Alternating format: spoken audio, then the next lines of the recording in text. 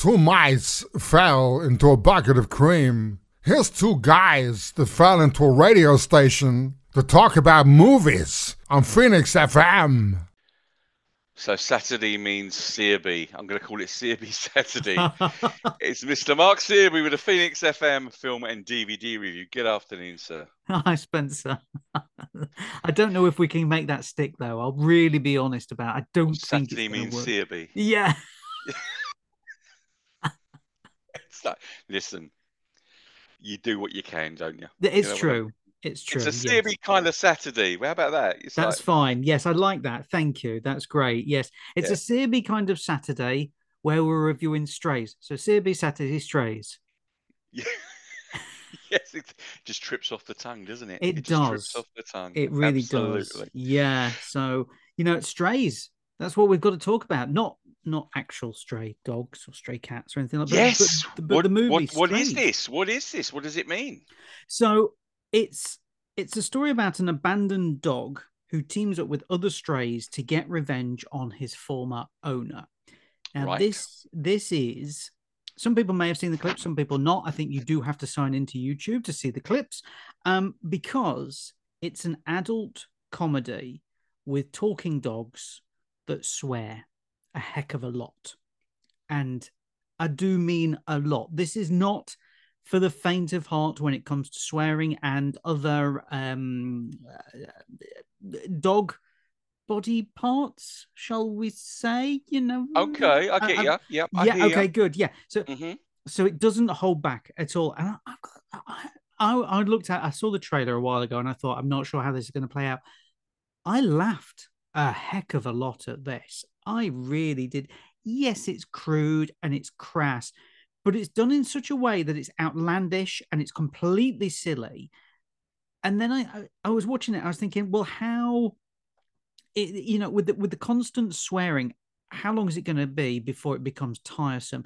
But I actually found that it kind of didn't. And I think that's because it does start to reduce a lot of the swearing down by the middle third of the film, and it's kind of done that way, so it just becomes stupid and a bit silly. There's still swearing in there, a lot of it, but it does disappear quite a bit, and it just becomes silly and stupid. And I was still laughing at it. Look, let's be honest here, Spencer. Swearing's not big, it's not clever, but it can be funny. It can, can't it? When it comes out the mouths of dogs, then it can be funny. And it is funny. And it's clever as well. I think that's what shocked me the most. I was genuinely shocked by how entertaining this movie was. I really thought it was like, a one-note movie. But I came away going, okay, I had a really good time with what you kind of expect it to be. The other thing I was shocked about was how invested in all four lead dogs they had. So you have Reggie and Bug. They're the two main central characters. But along for the ride, you have Hunter and Maggie.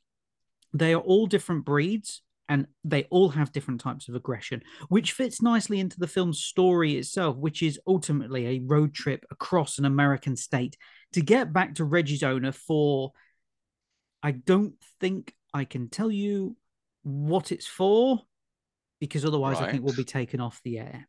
Okay. Yes. Okay. Let's just put it down to it's crude, it's rude, and it looks painful. Let's put it that way. However, beyond that, my mind's there going, what? What? I'll tell you off air, because I can't talk about it on air. No way. We'll never return at all.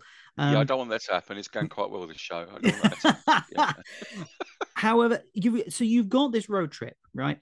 And you've got these jokes and everything else there. But then you've got this rather lovely movie about friendship, and in all the forms it can be. These dogs don't necessarily get on that well, but suddenly they find themselves in a unique position where they can discover more about themselves and the others while also helping their new friend.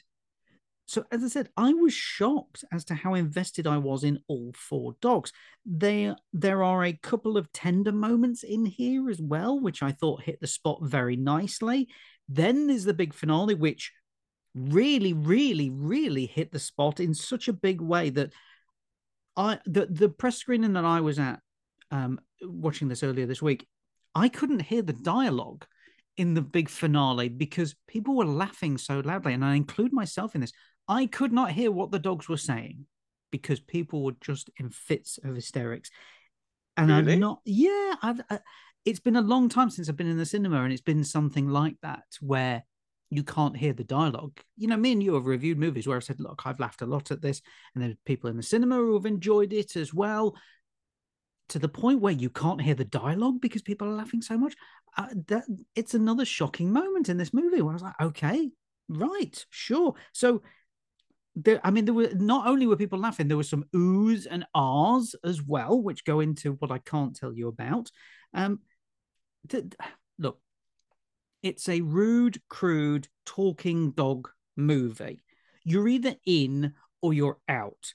I'm firmly in on this film, having seen it. I think it is, and if you pardon the pun here, Spencer, off the leash funny. I thought you were going to say it's the dogs. And I was like, No. ready with the mute button then. So, No, yeah, I wouldn't go that far. it sounds fascinating. It sounds fascinating. It's, I mean, what's not to love? Swearing dogs, come on. well, this is the thing. As I said, look, you either get it or you don't, Yeah. and it just got the funny bone so much so that I was like, okay, I did not expect half of what I got, and even half of what I got was really funny, really funny. Oh, love that, love that. That's out in cinemas, yeah. It is, yeah. It's out in cinemas now. Fantastic. Okay. What's next on your smorgasbord of films and DVDs? So out on DVD and Blu-ray now is The Three Musketeers, D'Artagnan.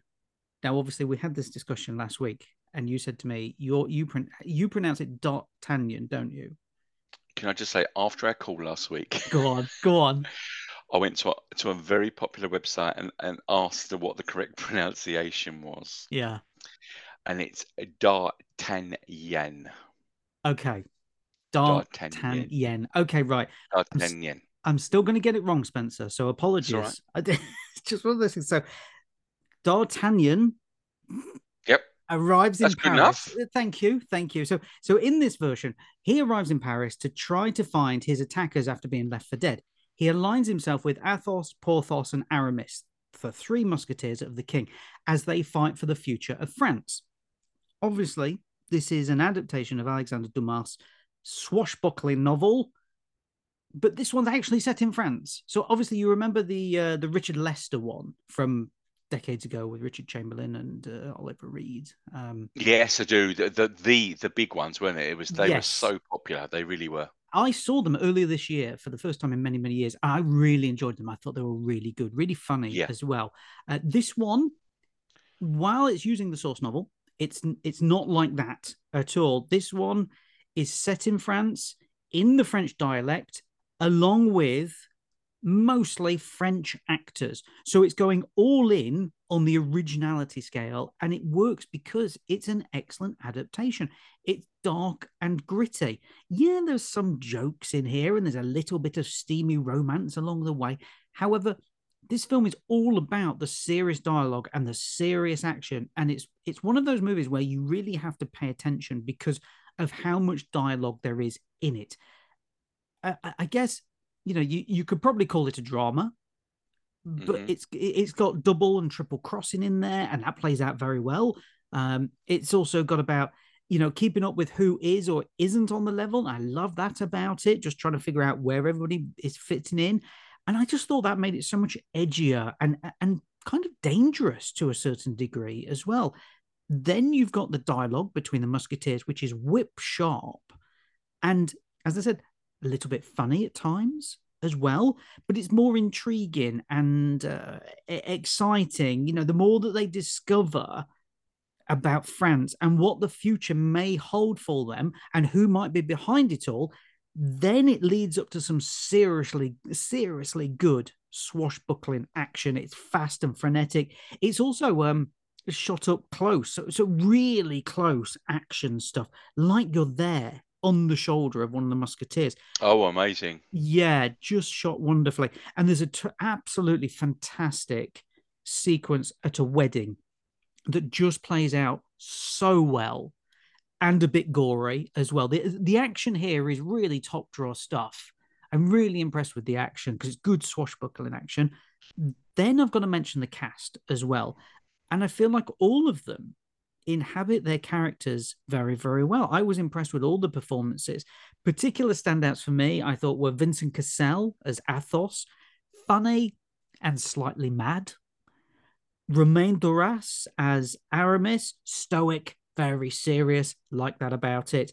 And Eva Green as Milady, who seductive all the way, really. And then you've got Francois Civil as D'Artagnan, with this kind of like eager, wet behind the ears adventurer who doesn't know when to stop. And it's got a lot of energy in that character, a heck of a lot of energy. I just thought it was great casting all the way through. It also helps that most of them are incredibly handsome. I think that, that's not going to hinder a movie, is it, Spencer? They were meant to be dashing, weren't they? They're meant to be like really handsome and dashing. If you look back to the films that you referred to earlier, kind of Oliver Reed, for example, it was in his heyday. He commanded that screen, didn't he? He did. Just commanded it. Absolutely. Yeah. Well, that's the same here. That's the same here, but in very different ways. I think it's possibly the most sexy adaptation of Dumas's novel to date. That side, as I said, it's not a hinder to the movie. If people are good looking in a movie, if that's what sells it for you, fantastic. And it sold it's it for me. It's across the bear mark, trust me. Pleased you said it. Yeah. But yeah, it's not, look, it's no bad thing at all. People go, oh, it's not realistic. Well, okay, but look, you've got some handsome people in there. So I think we can let it go that they're not, down and dirty so much. Getting back to it, this is a good film. From start to finish, I just reveled in its swashbuckling adventure. Does it feel fresh? It does feel fresh. It really does. It's hugely entertaining. As I said, it's loads of fun. It's fantastic all the way through. Do you know what? It feels fresh and modern without losing sight of that original source material, because can get lost a bit. But to me, I can see why this got so many great reviews when it went to the cinema earlier this year. Count me as another fan of this movie. This really stood out for me. So this is the first one. There's going to be a sequel coming out in January in the cinemas. So now I've seen this, we will absolutely be reviewing the second one, because this first one, The Three Musketeers and D'Artagnan, I thought was fantastic. Oh, I'm really pleased. I'm really pleased. One for the list. So thank you. And your final choice for today, sir? Well, it's a movie that you and I have seen the first one in the franchise, and both of us loved. Mm-hmm. And we're not the target demographic at all, are we? I'm talking about. No, we're not actually. No, we're not. So the book club. No. So the book club that came out, and it's about 4 women sitting around reading 50 Shades of Grey. I love this film. Me too. I loved it. It's just ridiculous how much I enjoyed it, and clearly you enjoyed it as well. But we're not the target audience. We're not. It's 4 older women sitting around reading 50 Shades of Grey and suddenly having a sexual awakening. All 3 of them. Love the first movie. Now we've got a sequel, The Book Club, the next chapter, and this is where the 4 best friends take their book club to Italy for a fun girls' trip that they never got to do due to the pandemic. So they include the pandemic in here. So you've got this amazing cast: Diane Keaton, Jane Fonda, Candice Bergen, and Mary Steenburgen. Going back to the review we just said, where, if you've got a movie that's got glamorous people in it, good-looking people, it does not hinder the movie at all. These women are still really good looking. These women are, I'm not going to say their ages, but they are glamorous, as they've always been. So the glamour is there. Sadly, the funny is not. And I'm not sure who thought up the idea of sending the women abroad, but I don't think it works, because it completely forgets the central idea that the whole franchise is based on, which is a book club. a book club that their sexual awakening, their second sexual awakening comes through, and then you get this, and then you transport 4 women to Italy. Now, this is already sounding amazing. You're thinking about it. Okay, I know what's going to happen here. And all it does is it throws away the book club idea, and it turns into a sort of get your rocks off in Italy, carry on type movie, which, look, it's fine if it comes with humor or sexiness or both. But this sequel seems to have been lacking on both counts. All the women get a couple of funny lines that I genuinely did laugh at. But compared to the first film, there's nowhere near enough funny stuff in this movie. And there's nowhere near enough sexual awakening or dealing with, sexual appetites as well. And part of that is because the story is all over the place. So you've got Vivian, who is getting married. So the women decide to try and get her a dress while in Italy. Diane is trying to let go of the ashes of her deceased husband, but can't do that. She's taken these ashes all the way to Italy. Carol is constantly calling her husband at home so he doesn't have another heart attack. Sharon seems to be frolicking free with Italian men. I mean, it's all just very messy when it comes to story. And it sounds a bit cliched as well.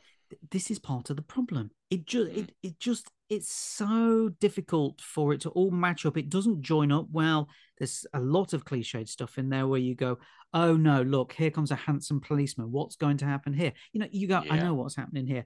To be honest with you, Spencer, this was a bit of a slog to get through because 4 women just cackling at each other is not what this franchise is about. It's got so much more than it. The first movie's got so much more to it than that.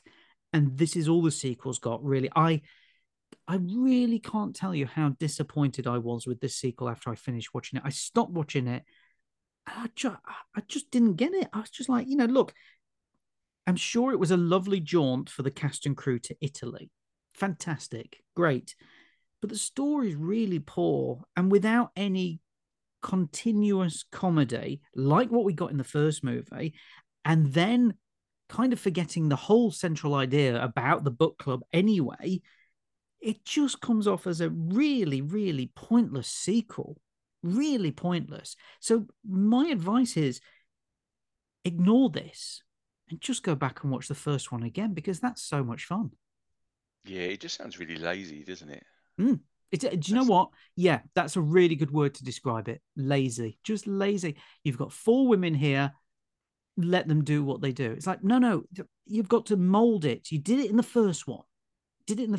All 4 of them were molded wonderfully. You've got these rounded characters. Second one, off to Italy. Enjoy yourself. And that was it. Such a shame. Such a shame. Yep. Never mind. Well, listen, thanks for today. They've been amazing choices. And do we have anything for next week? So next week, we're going to be talking about a horror comedy called The Blackening. And we're also going to be talking about a movie that is a homage to Charlie Chaplin. It's called Fool's Paradise. And it's written and directed by Charlie Day. You know the guy from It's Always Sunny in Philadelphia? Oh, okay, yeah. Yeah, so this is his directorial debut. So he's made a movie there called Fool's Paradise. And then if you subscribe to the podcast, you'll get an extra review, which is Mobland. John Travolta playing a grizzled sheriff trying to take down the mafia in Middle America. Oh, Mr. Travolta is back, is he? He's back. He is. Yeah, well, I mean, he's not really gone anywhere, but no, true. No. Suddenly he's doing these roles again where you think, oh, this could be interesting. This looks like it could be in his wheelhouse. So he's back. He's got a hat this time as well, though, Spencer. So we've got to be careful. He's got cowboy boots and a cowboy hat. As only Mr. Travolta could pull off. Exactly. No, that sounds brilliant. Thank you, mate. So we look forward to seeing you next week. Thank you very much. Really appreciate it. And listen, you have a good week, yeah? Thanks, Spencer. You too. You take care. Now remember, you're only supposed to listen to Phoenix FM if you want film reviews.